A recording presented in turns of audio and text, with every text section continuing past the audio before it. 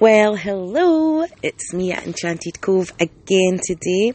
So I wanted to talk a little bit about something that I find really quite funny. Because most people will say, ditch the chaos, And I'm saying, embrace the chaos. Embrace the emotions that come forward. But think about it this way. What are you actually making chaos mean? What is chaos to you? So for me, I've got 3 kids. I've got a dog that likes to go out the bloody gate. And the reality of it is chaos for me would be if they were all fighting and shouting and it was just a horrible place to be. That would be chaos. But chaos for me isn't like that. It's more like bloody toys and clothes and sleepovers, and that's just part of being mum, I suppose. So my chaos right now isn't really chaos, because one day these kids are going to move out and I'm going to miss them, and I'll probably miss picking up the toys, I'll miss the cuddles, I'll miss all that excitement of them looking for new experiences. And I'm in a very, very privileged position. But I'll tell you, just before, you think, oh, it's all right for you, I swear, I wasn't always in this position. And I've had to sacrifice a lot to give the best that I can to my kids and to my life and bring in all that good shit. And it's took me years to learn. And there's loads of ways to go about this. And people forget that the law of attraction, the power of collective prayer and collective healing is absolutely phenomenal.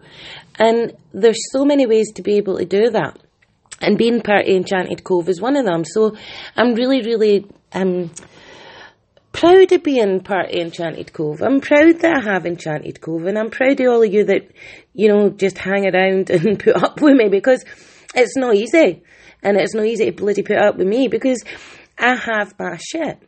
And a lot of my story will be revealed, I suppose, and we'll chat about that more and more as we go through this journey, I suppose. And you'll be able to understand me a little bit more, and I'll be able to understand you a little bit more, which is going to be really, really probably intense, emotional, and pretty bloody impressive, because we're all so bloody strong, even although we don't think it. Just take a little minute, reflect on some stuff, look back at some stuff, and remember that you're not going that way. You've been there. It is what it is. It was what it was. And you're here now. And that is exactly what I want you to embrace. So embrace the chaos for today. Be yourself. Enjoy the fact you're here today. Look at how far you've come. Look at all the blessings that are around you. And even if that's just having water to put in your bloody kettle for that first cup of coffee, then do you know what? We truly are blessed.